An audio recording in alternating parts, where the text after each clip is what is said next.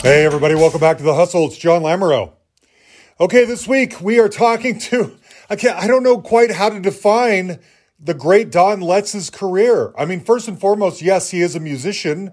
He was a member of Big Audio Dynamite for a while there in the 80s, had a hand in writing and producing all of those songs, but he's also a director.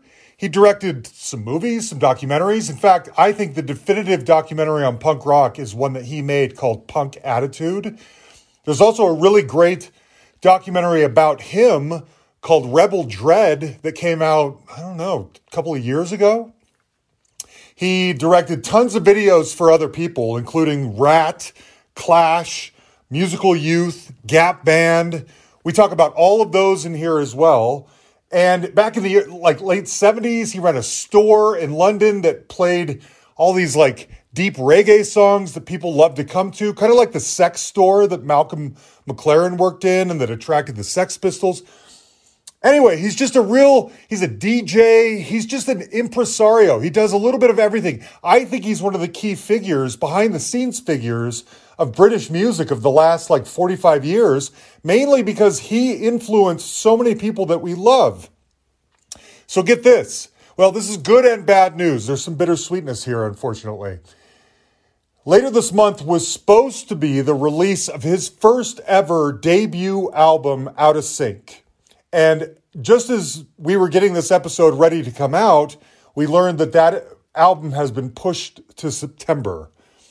Now, I could hang on to this interview with Don for 4 more months, but I don't really want to because Don is great and the stories are wonderful and they just keep coming. We talk about Bob Marley, Johnny Rotten, Joe Strummer, Shane MacGowan, and millions of other people, Terry Hall, all these people that he interacted with, Chrissie Hynde, everybody. So anyway, I hope that you'll listen to this and enjoy it and then make a note to yourself that in September, his debut solo album called Out of Sync is going to be out. And I hope you'll go check that out when it comes out. But I didn't feel like hanging on to this forever. So anyway, this is a riot. Don is the best. All right? I hope you enjoy it. He called me from his home in London. Thanks for doing this. Punk Attitude, to me, is the definitive statement or documentary about what punk is. I saw it when it came out. I've shown it to friends over the years. To me, it says the whole story perfectly because it covers everything from the very beginning that would have started planting the seeds of punk into at what was at the time kind of modern day, you know? I mean, let's be clear. What we're talking about is the musical interpretation of punk. Yes. Because I think what I was trying to point out in that documentary is that it wasn't just about music alone. This attitude, this spirit could inform whatever you did. My biggest goal really was to put it in the context of an ongoing dynamic. Yes. I was sick of people that kept looking back to what was being perceived as a kind of weird anomaly that happened in the late 70s and early 80s. And I'm like, no, man, it's part of an ongoing dynamic. And if you dig it, this thing can take you forward. And that was my sole purpose in making Punk Attitude, is to keep this thing moving. Yes. Yeah, it's the definitive best statement. Punk is a hard thing sometimes to wrap your arms around or fully define exactly. And you did it perfectly in that documentary. And I think it's even on YouTube. Sometimes it's been on there for free. Okay, I have a million questions for you, but we should talk about the new album. You get this question a lot now, I'm sure. It occurred to me that at any point in the last 45 years, you could have made a solo album. And given your connections and your friends back in the day, Scratch Perry could have produced it. Robbie Shakespeare could have played on it. But now was the time. Why was now the time? Was it because of lockdown? You hit it on the nail, man. To be quite honest with you, I mean, I've been busy doing shit, as you pointed out, between the documentaries, the feature films, the music videos, Yeah. My radio show, I've had a radio show on the BBC for like 16 years. The compilations, the book, the film that someone recently made about me. I've kind of been busy. I don't like to sit still. COVID forced me to do that. Almost. Okay. Almost. Because what happened was I was in conversation with this brother called Youth, the bass player from Killing Joke. He's been on here. He's one of my very favorites, by the way. All right, so around just around the beginning of COVID, we're in conversation. He's like, Don, you should do something yourself. And I'm like, nah, I'm not really looking to change my lanes now. I've done the Big Audio Dynamite thing, which I'm immensely proud of. Mm-hmm. But I figured that shit was behind me. Anyway, I then get offered the opportunity to put this compilation album together, Late Night Tales. So good. Version Excursion, which are reggae versions of they're reggae cover versions, essentially. And they reflect the duality of I am, which is black and British, right? Yeah. So for this Late Night Tales compilation I curated, I also created a dub version of Big Audio Dynamite's hit E = MC², with a brother called Gaudi, and we kind of hit it off. We had a lot of similar kind of musical tastes.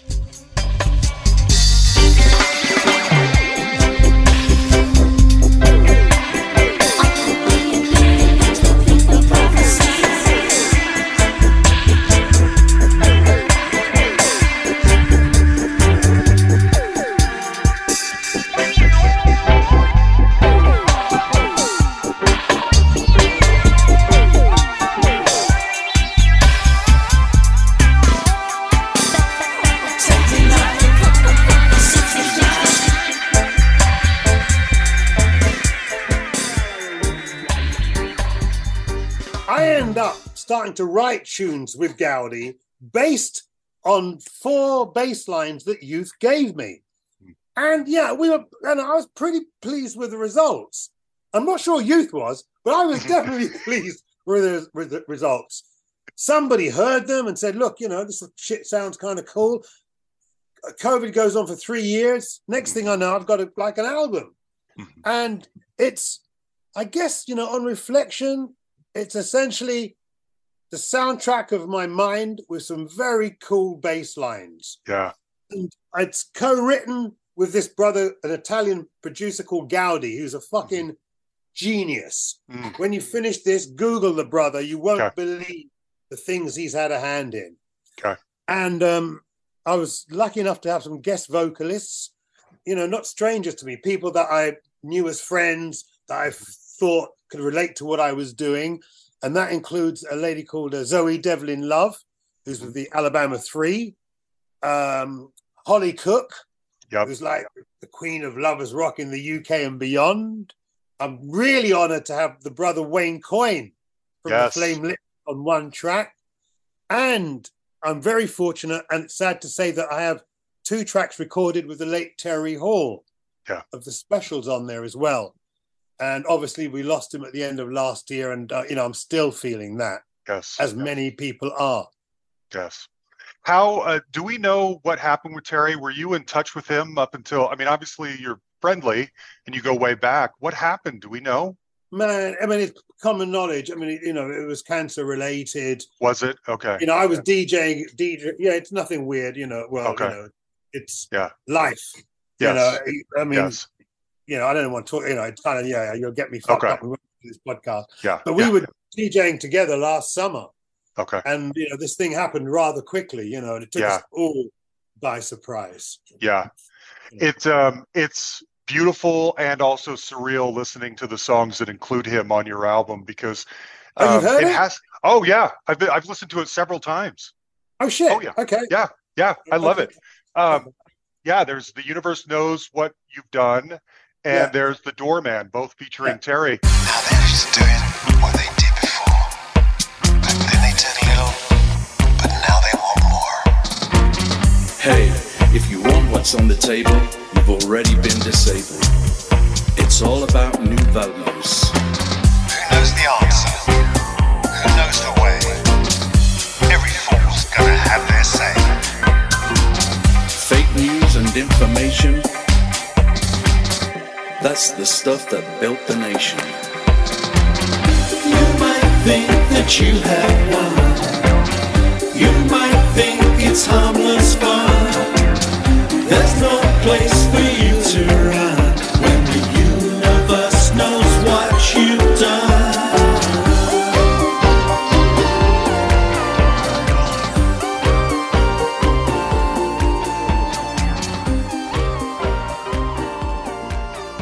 And it's beautiful, but also surreal, because I'm guessing this might be one of the last things he would have done before passing on. I don't know how long this has been gestating, but there's no new Specials music that I'm aware of.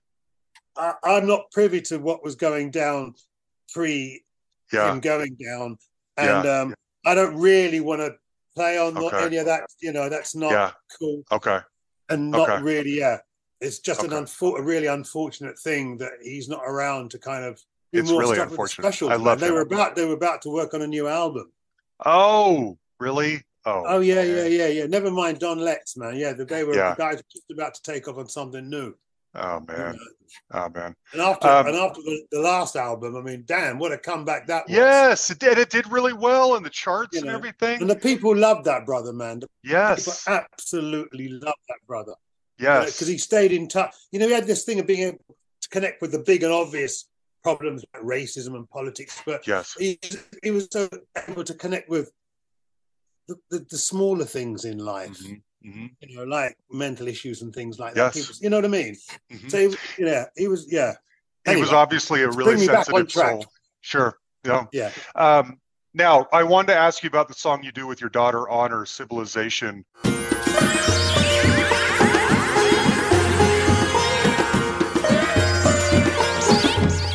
Stranded all alone. Please, can I come home? I'm stranded all alone. Please, can I come home? No gas, no food, no telephone. A million stars to guide me. Still, I can't find my way. City lights behind me, I can't hear a word they say. I guess it's just my civilization. Gonna cost me dear, gonna cost me dear. Civilization. The problem is I'm civilized and no one doesn't care.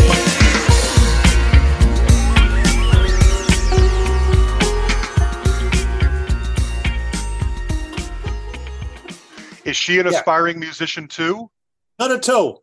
I No. just heard her singing I was working on the track. I heard her singing along in the house, and I liked the tone of her voice. And I've heard about this theory about people, relatives having some kind of musical connection through their Blood DNA. harmonies. Blood harmonies. Exactly yes. when it comes to harmonies. Yep. And it was a little bit of that kind of got me thinking about it, and also an experience. Basically, that song was inspired by my first trip to Africa, where I realized I was so disconnected from they are my roots. There's no denying that. Mm-hmm. But, I kind of realized that I was a different animal. I was this black British thing. And although that might be part of me, it was far from the sum total of who I was. So then about 3 or 4 years ago, I took my daughter, Honor, to Jamaica for the first time, because that's where my parents are from. Mm-hmm. And I realized that, in the same way that I was disconnected from Africa, she was totally disconnected from Jamaica. I mean, she knew about the reggae and this and that, but you know what I mean? You could tell that her education had informed her about a lot of shit. I mean, she was pretty hip, but not about that basic stuff that grounds us. Yeah. So I realized that the story wasn't just about me and my experience in Africa. I think anybody that's been removed from their situation or grown up in another culture can relate to it, Mm-hmm. Definitely. Something I wondered about, whenever you talk to, and we're getting off the album here for a minute, but whenever you talk to a Black person whose history includes the 60s and 70s, no matter where they are, it involves racism. And I know as an American what American racism looks like. What does British racism look like? Oh, man, how long you got? I was watching that new Chris Rock thing the other day on Netflix, and he was talking about Meghan Markle. And he said, look, she was talking about, oh, man, I didn't know they were so racist. And he said, look, they're the OGs of colonialism. I mean, that pretty much says it all. You know what I mean? And the thing is, okay, we didn't have the Ku Klux Klan, but what we had was institutionalized racism, which is almost more dangerous. It's more insidious. Mhm. You know, Ku Klux Klan, you could see that shit going on. It could force you to get your shit together and react and change that situation. Yeah. When it's institutionalized, it's hard to put your finger on it, man. It's a tricky snake, you know. So Yeah. it's there, but it's not so in your face. Yeah. I mean, there's an American story here when it goes back to slavery and civil rights and all that kind of stuff. I just wonder what's the impetus of British racism other than just an otherness. These people don't look like me, and so therefore they have no value. In fact, Dennis Seaton from Musical Youth was on here a few years ago, and we were talking about this similar thing because he obviously, you know, his family and many others, Neville Staples, Linville Golding, these people's families came to the UK in much like, you know. Yeah, like my they- parents. You're talking about the Windrush generation who came Yes. to the UK to help rebuild the country after the Second World War and faced nothing but racism. But Yeah. on the upside of that, you know, along with their hopes and dreams and their cheap labor, they also brought their culture. And it was their culture. You've got no bigger testament to the impact of Afro-Beaten culture on the UK than the Specials, Mhm. you know. Mhm. Yeah. Yeah, it's true. I just wondered what, I mean, it's And just, by the way, I did the video for Dennis's band at Musical Youth. I know you did. Past the Duchy. But did you know that was the first black video on MTV? I know that because you've said it. That is Oh, crazy. no, I never no. realized that. No, it ain't just because Don Letts said it. Trust me, if you do your homework, I mean, Yeah. the popular theory is that it's Billie Jean that was the Uh-huh. first black video, but it wasn't. I think Musical Youth was on about 6 weeks before. Isn't that wild? Isn't that wild? So speaking of your videos, Yeah. Martin Briley has been on here, and when I saw that you Oh, had shit, directed, you got me there. You got Yes. me there. Go on. okay, so when I saw that you had directed his "Put Your Hands on the Screen" video, Yeah. I reached out to him and I said, "Tell me about working with Don." And he was like, "Don is the loveliest man," and he said, "We filmed that video in Utah, which is where That's I'm right. from originally." And he Yeah. said they had never seen anyone with dreads before. So I know there's a religious aspect or theme to that song. Why did you film that in Utah? And tell me any stories about it, because You want that's me to where tell I you grew the up. truth? The honest reason that why that video happened in Utah is simply this. At that time, I was living in LA, West Hollywood, working for a company called Limelight, a big fuck-off video production company. They did Billie Jean, actually. Mm. And what would happen is different videos, songs would come in every week, and us directors would pitch the thing that appealed to us. Mhm. And that week, that tune came in, and for whatever reason, no disrespect to Martin, but the reason I took the gig is that the Osmonds had a studio in Utah. We're talking about the Osmond brothers here. Uh-huh. Uh-huh. And they were trying to get production companies to use their facility. Oh. And they were going to fly the potential director, any potential directors that were interested in their private jet to see their studios, to see their facilities. I don't think I listened to Martin's track. I thought, that sounds like a trip. Osmond's private jet, Utah, mountains. That's it for a little black man from Brixton. That was like the shit. And actually, I did like the whole religious thing and the whole TV Uh-huh. religious thing was right up my street. I've seen Elmer Gantry, man. So that was really the impetus for that job happening. It was the Osmonds touting for work, me wanting to just be on a private jet and dig that Yeah. whole LA shit, Yeah. and get the opportunity to do a video that I'm really pleased with, particularly considering the theme. Yes. You know, because that whole Middle America, I mean, that Middle American thing, that's still very much a serious problem. It's happening all over again. The new grift is Yeah. politics, if you ask Yeah, me. yeah. I mean, if Jerry Falwell or Jim, whatever their names were back in the day, were still at it, they'd be Republicans running Yeah, for don't even something. get me. Listen, I don't want to get into your politics, man. Mine are tough enough. That's true. I get it. Okay, so let me ask you about a couple other videos. The Rock the Casbah video, which is one of the ones you're most known for, that was my introduction to The Clash because I was like 9 or 10 when that song Yep. came out.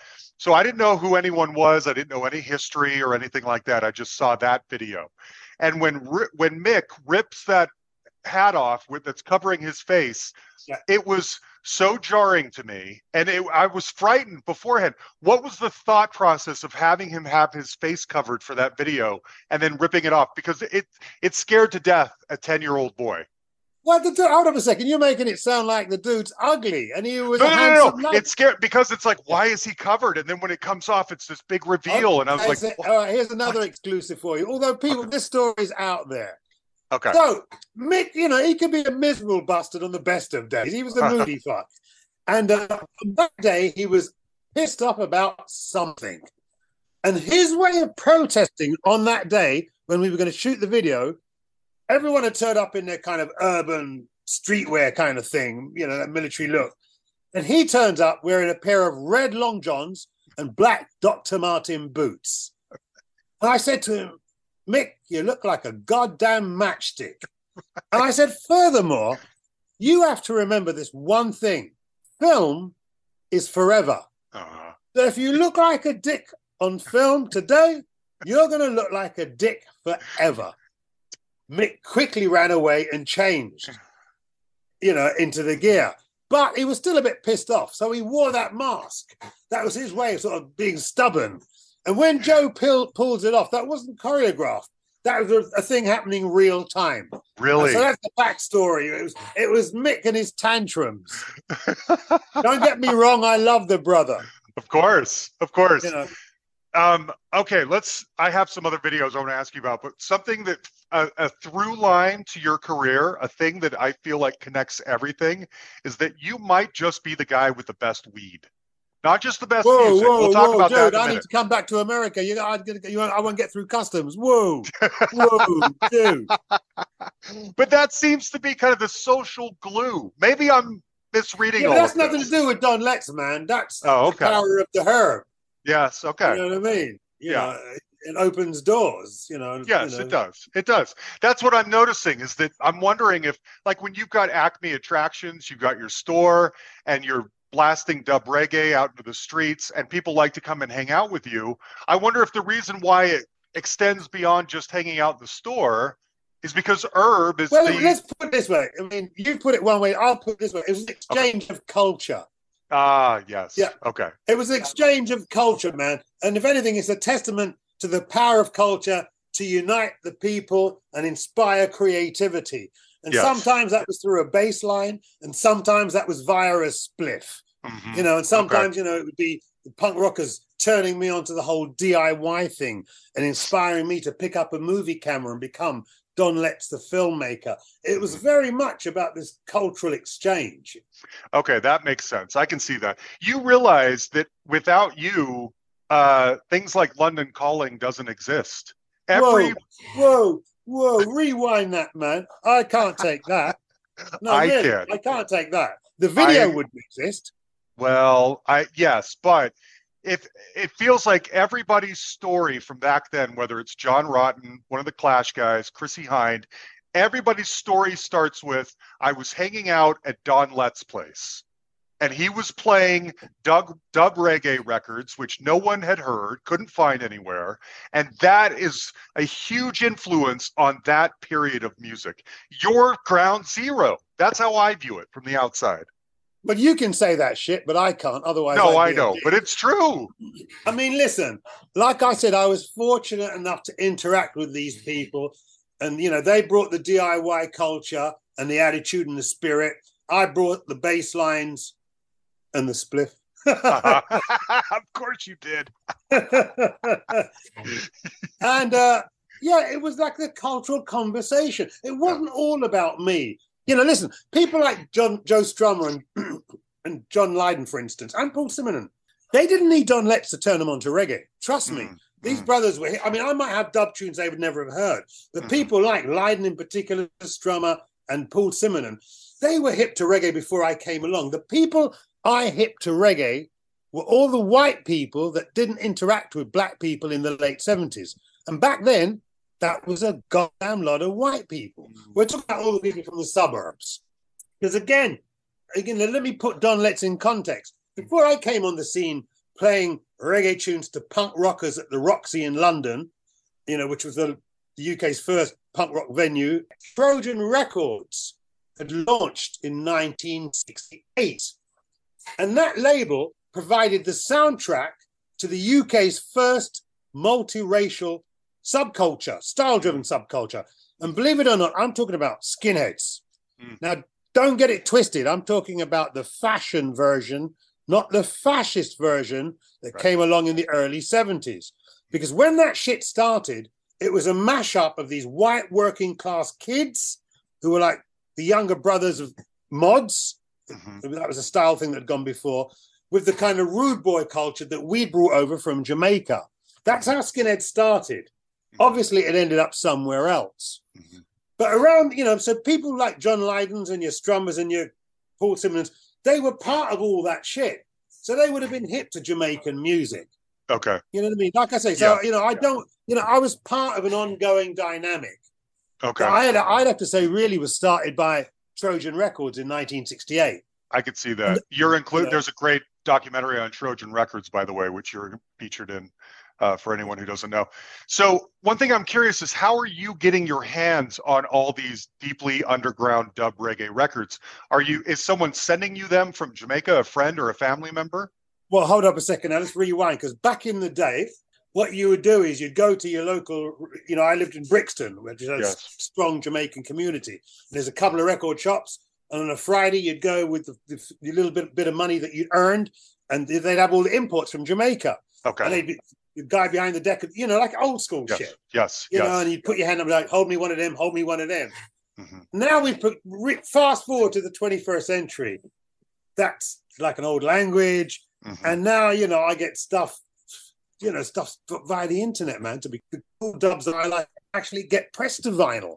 I mean, that's why when I DJ out now, I DJ out on CDs, because 70% of the stuff I play doesn't get put onto vinyl. And if you only played vinyl, I'd be playing kind of retro sets. Yeah. And I can't do that. I pay respect to the past, but I got to keep moving forward, man. Do you have, so what is your go-to deep reggae track? Something that we don't know. Man, you can't ask somebody that's as old as rock and roll that question. Oh, come on. I mean, my standard answer to that would be a classic. One of the things that captured my imagination as a youth was Augustus Pablo's King Tubby Meets the Rockers Uptown.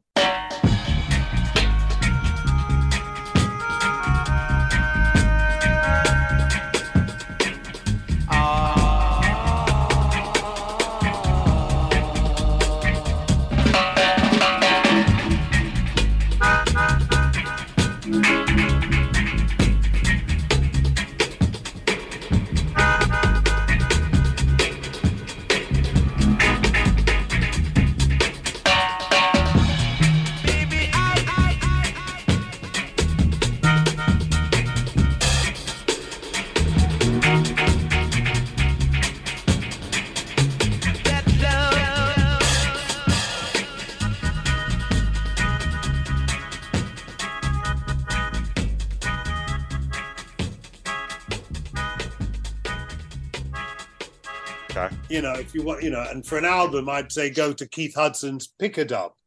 Okay. Or Lee Scratch Perry's Blackboard Jungle. They were the things that blew my mind as a child. I was like, what the fuck is this? Yes.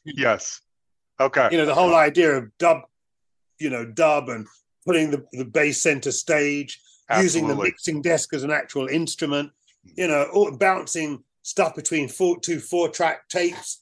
That's all DIY. That's all punk rock, man. That was Jamaica's punk rock, the creation of dub. Yes.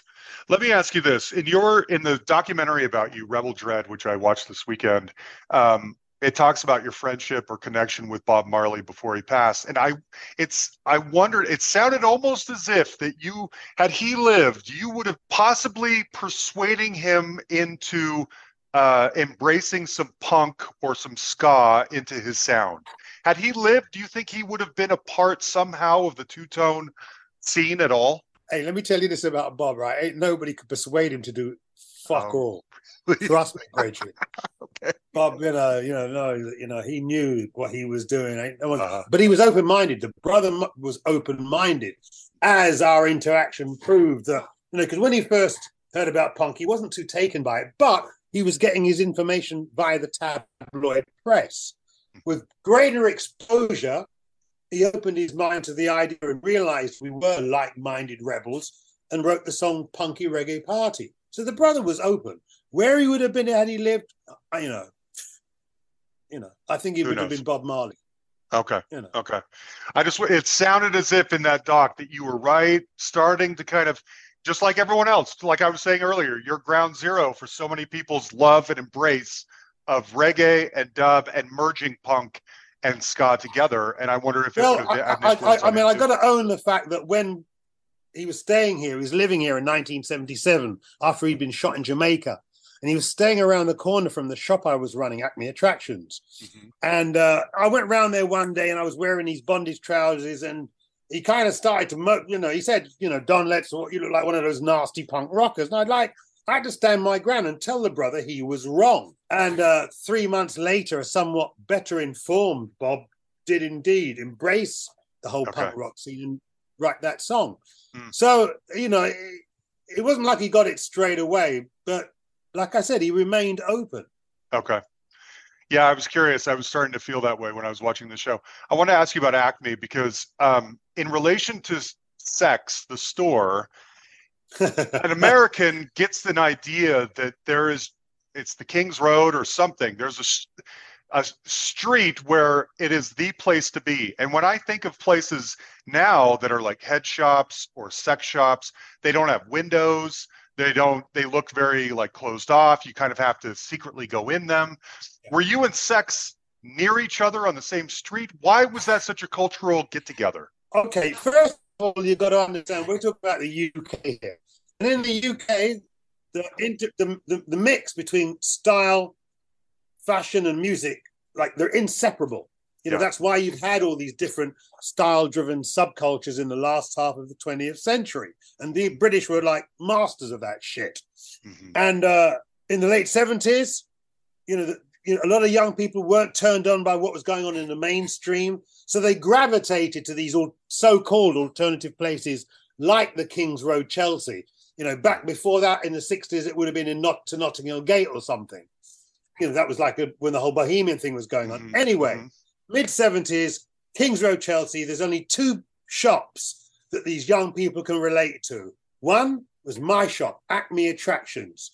The other was Malcolm McLaren and Vivian Westwood's shop, Sex. And they were about walking 5 minutes, 10 minutes. I can't do it quarter of a mile between the two shops. And these kind of, what shall we call them, disaffected white youth would kind of bounce between these two shops with nothing to do. This is like 75, 76, just before punk rock explodes. Mm-hmm. And, everybody that was anybody in the UK punk scene passed through Acme Attractions and Sex. But more people hung out in my shop because I was playing that dub reggae, man, and they loved my soundtrack. I could see that. You had mentioned in the documentary what an impact Malcolm had on you and how much he taught you. Yeah, he did. And a lot of people say that, but in some ways he almost seems also like a caricature, like a carnival barker. Was he for real? What did he instill in you? He was all those things, man. Uh-huh. He was all those things. He was like, it was all smoke and mirrors, magician and Svengali, and he was working out the shit himself. Yeah. You know what I mean? But he had a great vision, Malcolm. He wasn't necessarily a nice guy, but then, it's often said nice people don't have great ideas, man. Mm-hmm. And Malcolm's kind of a good example of that. Personally, he was an inspiration to me. I met the guy when I was like 14, 15, about 3 or 4 years before punk rock exploded. And it was Malcolm that made me understand I could be part of all this shit that I was so enamored with. I didn't have to be just a fan, just a bystander. All I had to do was have an idea and have the motivation, man. Mm-hmm. And, he was the one that also helped me to kind of join the countercultural dots, to make me realize that these things don't happen in isolation, that they have this heritage and this tradition. Mm-hmm. And, really, I owed a brother big time. And Vivian too. I got to hang out when Malcolm was in New York managing the New York Dolls. I was hanging out with Vivian. And, she used to take me to all these like weird late night movies. I'm watching Alejandro Jodorowsky's El Topo, things like that. And yeah, a major part of my upbringing and my open-mindedness. Okay. You've talked openly, too, about similar feelings about John Lydon and what a deep person he is, which, again, at face value, the caricature that's put out there on TV or whatever, you don't necessarily see that, but you feel this way. Well, okay, so the John Lydon I'm talking about and the John Lydon you're talking about, probably two different people, because I struggle with the person that he is now. Having said that, I'm always going to have a soft spot in my heart for the first brother to take me to Jamaica. Not to mention what a great body of work, you know. Some of the moves of late in the 21st century have totally thrown me. But yeah, you can never write the brother off. That's all I can say. Yeah. Just But about Trump, everybody. give me a break. But the whole Trump, Sean, give me a break with that. Come on. I don't get it. Yeah, all right. Yeah. The only thing I can think of is that he Hey, embraces hey, that. God because bless him. Wait, God bless him. He was never predictable. That's true. That's true. You know, he was never predictable. You know. And the only thing I can think of is that he embraces that because it feels like the punk thing to do, the agitated thing to do. But yeah, I don't like yeah. Enough said. Yeah. Okay. Okay. Let's talk about Big Audio Dynamite for a minute. I loved Big Audio Dynamite. I'm so we all pleased. do. Yes. I'm so pleased that I got honored to. I got to write tunes with Mick Jones, man. Yes, How you fucking did. cool is that? Yeah, no, I'm really, really pleased with that, man. They were incredible. We all love Big Audio Dynamite. The thing I'm fuzzy about is, other than writing the tunes, are you a musician at all? Other than the sampling and the stuff, like, what did you do? Were you like Bez? Listen, I'm back then, and as we are to this day, I cannot play a fucking thing. Well, actually, I rewind that. I can play ideas. Okay. Yes. Okay. I'm great at playing ideas, man. I mean, all right. So people ask me how, for instance, this new album. How do I put an album together? I wrote 99.9% of the lyrics. You know, and that's good enough for me right there. I mean, the thing in any equation, you need to justify the space you occupy. Otherwise, you are baggage. Yes. In Big Audio Dynamite, when I started, I'm doing all the sample and dialogue shit because I couldn't play anything. But then I realized you don't get paid for stealing other people's shit. And also, I didn't feel like I was justifying my space. So with Mick's help, I throw myself into writing lyrics. I'm like, I got to do more than the sample and dialogue thing. And, the first song I ever wrote with Mick was E = MC squared. And if you check all the albums, I've co-written 60% of the songs with Mick. So boom, right there. Apparently I can hold a note, and obviously I was doing the whole thing on stage. But on stage, my keyboard had stickers on to show me what to do. No, dig it. And sometimes, when we'd be playing in front of like 100,000 people supporting you too, I'd lift up my keyboard and show everybody, look, this is fucking punk rock, man. It ain't about the technique. It's about the idea. Yeah. Okay, so fast forward. I'm not in Big Audio Dynamite. Here we are, Out of Sync. It's coming out at the end of May. How the fuck did I do that? Okay, like I said, lyrics 95% written by yours truly. There's I guess spoken word, I guess they call it. There's a bit of that. I can hold a note, I guess. I can hold a note. Is that singing? Ask James Brown. I don't know what to tell you about that one. And with the help of Gaudi, I can do melodies, and I'm good at coming up with bass lines. Yes. So between all of that, I can stand my ground and say, this is what I did. Having said that, this album would not have been possible without the production and musical skills of this brother Gaudi. Now, you probably know who I'm talking about, and a lot of people don't. But when I finish, Wikipedia the brother. He's had a hand in so many. He's like this weird missing link, man. Okay. And like me, he's tuned into sort of sound system bass culture, but he also grew up on pop music like I did. For us, pop's not a dirty word. There was a lot of intelligent, and it can be a lot of intelligent, and he marries the two.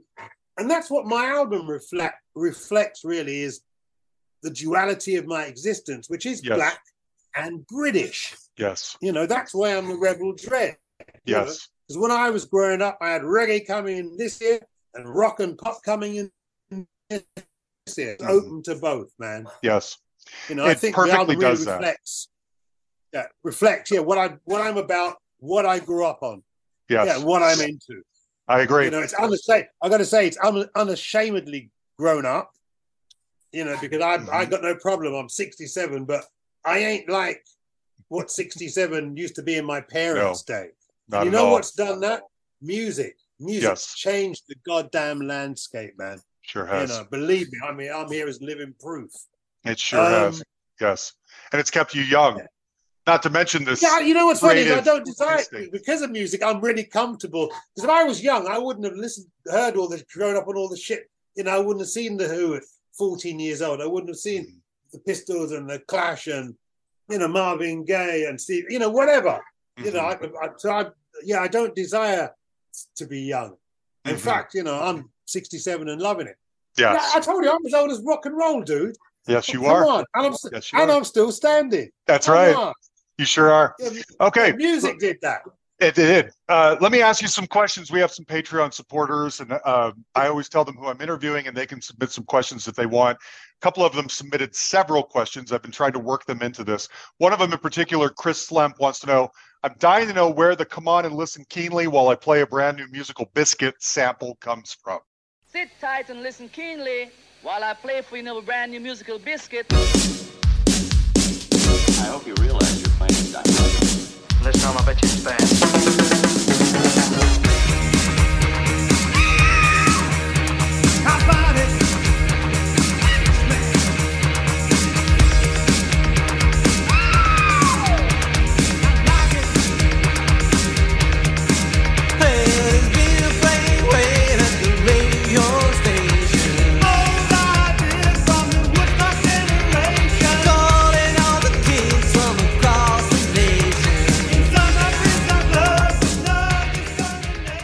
The movie The Harder They Come, Jamaica's Okay. most famous film, directed by Perry Hensel, got released in the early 70s, and also the inspiration for my first feature film, Dancehall Queen, which came out in 1997.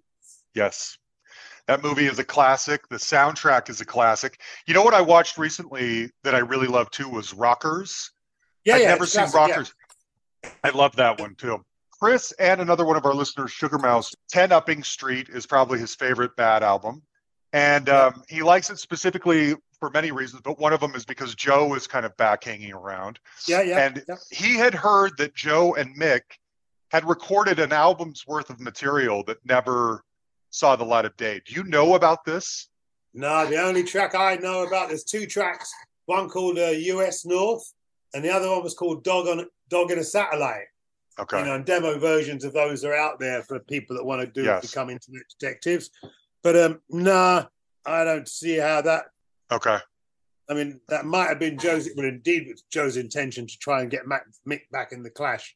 But Big O Dynamite was happening, man. Yes, so it was.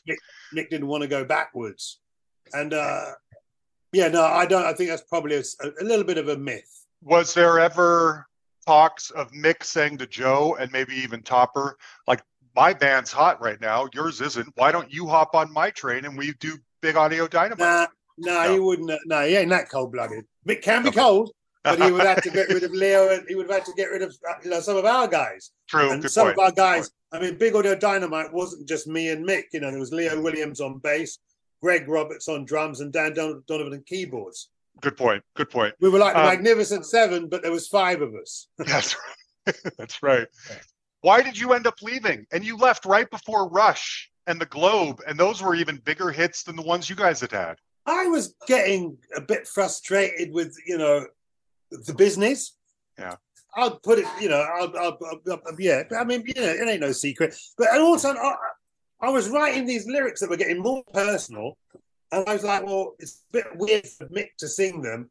And between that and Ego, I ended up leaving the band and starting a group called Screaming Target. Lesson to be learned here, folks, is ego is a dangerous thing. Having said that, again, when I don't mess up, I don't waste space. Yeah, I stand by 70% of the songs on there. Yeah, absolutely. Absolutely. Okay. Yeah, Screaming Target, the album was called Hometown Hi-Fi. I think it came out in like 1991.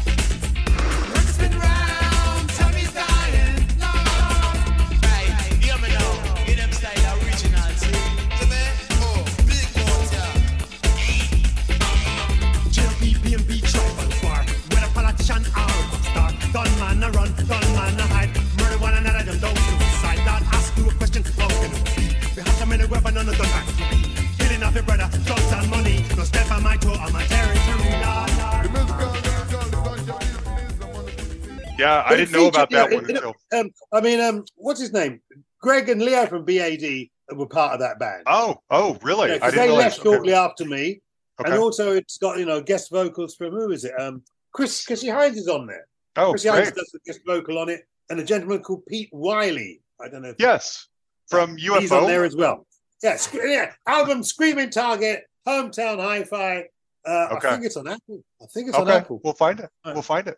Play a little bit of it. I think my favorite Big Audio Dynamite song is Just Play the Music. Move my feet and touch my soul. Bass sound, drum beat, rock and roll. Just play that music. I don't care what key it's in, where it's come from, where it's been. Just play that music. I don't need to see your face. I don't need no autographs. I can't play your interviews. Can't hear your photographs. You don't need to be profound. In fact, don't speak, just play that sound. Just play that music. I turn on my radio if you got a great life. Oh, see, that's the lyrics. I wrote the lyrics to that. All the lyrics to that. Ooh, I did. Really? Yeah, you see? Yeah. I love that one. It wasn't just dark glasses, folks. Now that song started to it felt like at the time make some inroads into pop radio as opposed to like alternative radio. Was there an intention to kind of break the band bigger in the States? No, it was never an intention to break into any fucking chart. And no, that's not true. I mean, E equals MC squared was in pop charts all over the place. Okay. That was our first pop chart hit. But again, it wasn't written with pop intention. We're just of that generation, man. Yeah, true. We're all of the same age. And for us, we remember intelligent pop music. You know what I mean? The difference is we brought in some Jamaican bass lines and some New York hip hop beats and the whole sample and dialogue thing and dragged it into the end of the 20th century. Yeah. Okay. I want to ask you about a couple more of your videos. Crazily enough, your probably most famous video is the Rat Round and Round video. I've heard you tell the story of being at Limelight, and like you were saying about Martin, the name Rat just comes across the screen. And if I remember correctly, you know that there's a connection to Milton Berle. And so you're like, hey, if I can get you to get Milton Berle on this video, I'll do it. That's exactly it went down, because I'm old enough to remember to know that Milton Berle is serious old school Hollywood. I mean, I don't know if there's any of that generation left anymore. I know. I don't think so. And I was just glad to be in the presence of the man and work with him. And it's funny, I say work with him. When he was on the set, he was telling me what to do. I ain't going to lie. And I let the brother do, it's Milton Berle. He's like, no, darling, we'll put the camera here and I'm going to stand here. Yeah. Brother, and then I did the rest with the band. But it was cool. It was a real privilege, just to be in the presence of that real old school Hollywood. It is crazy. Young people won't know what the fuck I'm talking about. Well, some of us remember. I remember that video so well. Did you get to know the guys at all? No. Now, what you did is, I remember when they walked in and I looked at them and they looked at me, and it was like this weird kind of cultural standoff. It's like, what the fuck? But I was hip to hair metal. I mean, I'm not out of the loop. And I like a challenge. I mean, like I say, that week, if something else had been on the slate that obviously spoke to me, I probably would have been on it. But, I can always find, if you're a filmmaker, there's always a reason to make a film, man, even if you want to test out something that you want to do later on for yourself. Yes. And, that was a trick, because when that came out, they were on tour supporting Motley Crue. And the video came out, blew up on MTV, and they had to swap the billing. Yes. That was a trip, man. Yeah. It's huge. And it's a great song, It's crazy to me. Now, I think on your website, you talk a little bit about the Gap Band video to Party Train and how they had shown up that day kind of out of it. And so... I don't want to get sued by anybody, but the brothers have turned up suitably rock and roll, let's say that. Rock and soul. Right. Yeah. Right.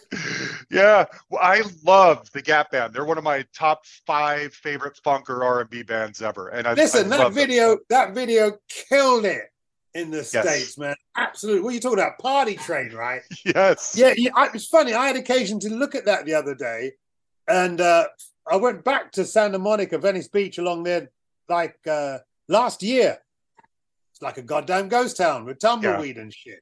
I bet. So that video, if nothing else, it really captures the essence of what it was like does. back in the day in the 80s along that, that drag there. Yes. And And got the Charlie- brother on the skateboard with the white turban, who was like a permanent fixture. I can't remember his name. He's legendary in those parts. That is great. Yes. And Charlie's in his little Speedo dancing on the beach, and there's bikini women everywhere. It just looks like a party. The bodybuilders, all the bodybuilders. Yes. It was like a big, Fellini-esque parade. Yes, yes. Okay, speaking of things you filmed, watching the punk rock movie over again, it kicks off basically with Sean McGowan. How are you dancing watching around. that? How are you watching that? Because there's some horrible versions of that out there. So good question. It was streaming on, I think the channel's called Tubi here in the What's States. it look like? But what does it look and sound like? It looked pretty good. Really? Yes, it's interesting you asked me this because I looked it up on Wikipedia while I was watching, and Wikipedia gave this whole, there's 2 minutes of Susie Sue putting on makeup, and then there's 30 seconds of this band playing, or 20 seconds of that.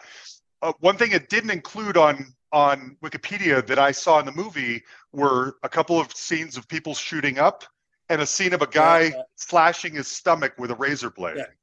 Those were not on Wikipedia, but they were in the movie. Who was shooting up? A couple of punks in a toilet. Actually, Okay. the guy's dead now. So I figured. Sadly, one of them was Keith Levine. I wondered. Yeah, I thought One of so. them was Keith. I mean, listen, there's no secret. I mean, but by the way, his death has nothing to do. It's No. years apart, obviously. Right. He just died recently. And it was Keith. But it was, a lot of the punks back then were either smoking weed or shooting speed. Well, that's not true. A few of them were shooting the speed, and some of them gravitated to something else when a certain bunch of people came to town. Uh-huh. Man, I don't like to speak ill of the dead, but this is all common knowledge, man. It When is. Johnny came to town and Nancy Spungen came to town, the speed turned to something else, and that devastated. We all know how that all played out with Sid Yes. and Nancy and Ray. Hey, Yeah. Well, it was a great movie, and if nothing else, hey, don't do it, folks. yes, don't do it. Yeah, It just was- say no. Life's tough enough. That's right. It's a fantastic document or time capsule of the time that will never, can never be reinterpreted or redone again. Speaking specifically of Shane McGowan, that was back in his nipple erector days, and he's pogoing around and picking fights, and he still has all his teeth, and they're relatively intact. And I was thinking, when he becomes the poet laureate of the Pogues and writes these gorgeous Irish pop rock songs, would you have ever guessed that the guy that you knew pogoing around in a punk band would have that kind of talent? You're frozen, but I'll pick it up in a minute. Okay. You're talking about, could I ever correlate Yeah. Would you have ever guessed that Shane McGowan, nipple erector in the Roxy, with the person he became? Yes. And I also did a video for them. I did the video for Summer in Siam. But anyway, never mind the Pogue shit. That brother wrote Fairy Tale in New York. Yes, he did. Every Christmas, I'm like, what the hell? The song that probably gets played more than Bing Crosby's White Christmas. It's that become will the new be standard. forever, as long as the human race exists and Yes. Christmas exists. And I'm like, I used to see this brother out of his mind, smoking weed, doing whatever. And it just goes to show you, folks, there's hope for everybody. And we're not even getting into the whole Pogue, the body of the Pogue's work, which is a masterpiece in itself. Yes. But this one tune that's around the whole planet that connects everybody, to this day, I'm like, what the hell? Yes. And Don't he makes ever a write ton anybody of up. money off of that song. I mean, that's at the back of my mind too, but we won't get vulgar about it. Do you know what I mean? But damn, man, every year without fail, I sit there and I go, my God. And it is a beautiful, beautiful piece of music. Yes, it is. So is a lot of the stuff he wrote. He was a gorgeous songwriter. It's cinematic. It tugs at the heartstrings. It taps into all those emotions. I mean, unbelievable, man. Yes. Anyway, Yes. respect, Shane. Yeah. Okay. Give me 1 second here. There were some other Go on. questions that I got to read them up real quick. Okay. So one of our listeners, Brian Morris, tells a story here. Basically, in 1981, the Clash had several week-run shows of Bonds in New York City. I was 15. Clash were on the news every night. They basically took over the city. Peak of their powers. He asked his parents if he could go to the concert. He was 15. They told him no. They thought it would be too dangerous, too big a crowds. The bootlegs out there are stunning. This was the first band residency that he knows of. Don Letts was hired to film a documentary on the month. Bonds. We're talking about Bonds. We're talking about Bonds, yes. Yeah. Yeah. Called Clash on Broadway, which is the name of their box set, which I have. Yeah. But it remains unreleased to this day. One of my wishes is that the band releases a box set of the audio of some of those shows and a documentary by Don. Is there any chance of that happening? Oh, man, I'm not allowed to say what I'm not allowed to say. God damn it. There's something in the works that I've been trying to get going that includes what I found from Clash on Broadway. And that's I stress what I found from that because a lot of the stuff got lost over the years. But I can say no more except watch this space. Okay. Just a couple last minute questions. Number one, how do you sleep with your dreadlocks? Easily. Really? Yeah, I got a big bed, man. They just hang over the back. Really? Okay. I didn't know if you kept them in the cab. No, you gotta let some air in there, man. Okay. No. Okay. Okay. Yeah. All right. When you look back on everything, one of the things I want to mention in one of the interviews I read with you, it mentioned that one of your biggest talents might just have been your great taste, and I think that's. I said that. Because, I don't know if you know that I had a book out last year called There and Black Again. Mm-hmm. Then this brother, William Badgley, makes the documentary Rebel Dread. And it's like, and I'm like, what's all the fuss about? I don't get it. I've just been doing my thing. Uh-huh. And like I said, I came to the conclusion that, having said that, I've got to say, all the interest in all this stuff does give my work meaning. I don't want to take that for granted. So between the book and the film, I kind of got to own that. Mm-hmm. But I was struggling with what the fuss was about. And I sort of read, well, man, it seems like I really got good taste. But in the 21st century, having good taste apparently is some serious fucking currency. So I've been on it from the get-go, brother. Yes, you have. Yes, you have. Yes, you have. Listen, man, I've just been honest about what I like. Yes. And I just like to remain open to all that the world's got to offer, especially if it's got a good baseline. Yes. Yeah, for whatever reason, everything that interested you influenced a ton of other people who went on to make great art because of it. And that's what I mean about you being like the seed or ground zero. You're the guy, you're the ripple in the lake that influences the tides everywhere else. That's you. Hey, dude, if I was white, I'd be blushing right now. Well, the fact that you're not white, I think, adds to what makes you special and what made you interesting and provocative to all of these artists. I got to be honest with you. I spent my whole life trying not to be defined by my color. Yeah. It's like whatever you think I am, I'm not, man. I can flip on a dime, and yes. I reserve that right, that not to be trapped by a label. The only label that now works for me is Don Letts, because I'm the only person that can decide what that's about. Yes. Yes. Well, you nailed it. One last question. Did Topper ever almost join Bad? Yes, he did. Yeah, really? In the early days, but it wasn't called Bad. It was before Bad became Bad. Oh. He was definitely there in the early rehearsals before I got on board. I think at that time it was called Top Risk Action Track. TRAC. Yeah, and he was definitely part and did some rehearsals without. That is true.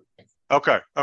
Did you stay close to Joe? I've always wondered why there wasn't more of his solo stuff, especially in the 80s. In those first few years, it felt like he was trying to find himself before the Mescaleros thing. He went out, spent his time in the wilderness, found himself, and then got the Mescaleros and Latin rockabilly and all that stuff together to finally be able to stand firm as Joe without Mick.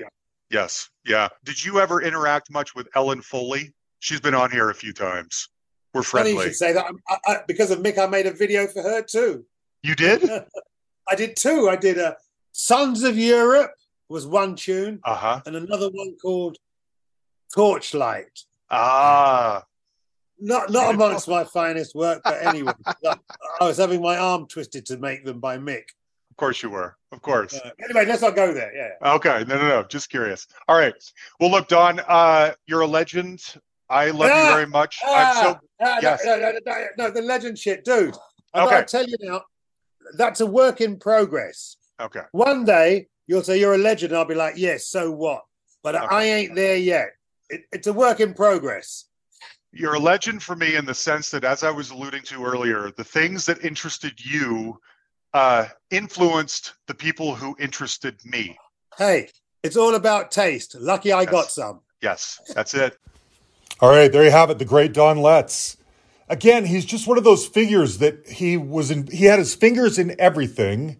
He touched or influenced so many things that influenced other people that also went on to do really incredible things, music, movies, media, whatever it might be, that touched and influenced all of us.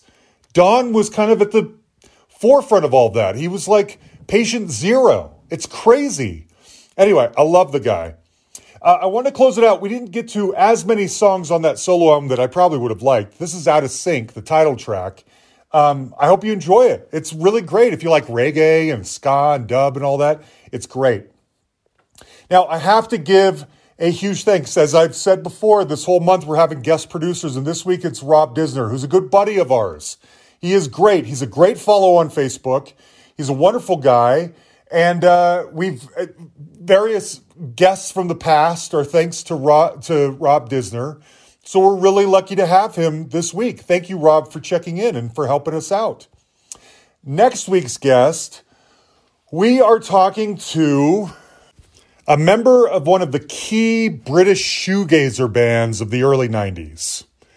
I love this band. They were short-lived, unfortunately, but their music is fantastic. And if you were into that whole like shimmery shoegaze mixed with Cocteau Twins kind of sound that was so great back then, you'll love this conversation. That's what's coming up next week. Huge thanks to Rob. Folks, you can like our page on Facebook. You can send us a message on there. You can send us an email at thehustlepod@gmail.com, or you can find us on Twitter at thehustlepod. All right? We'll be back next week. Thanks, everyone. We love you.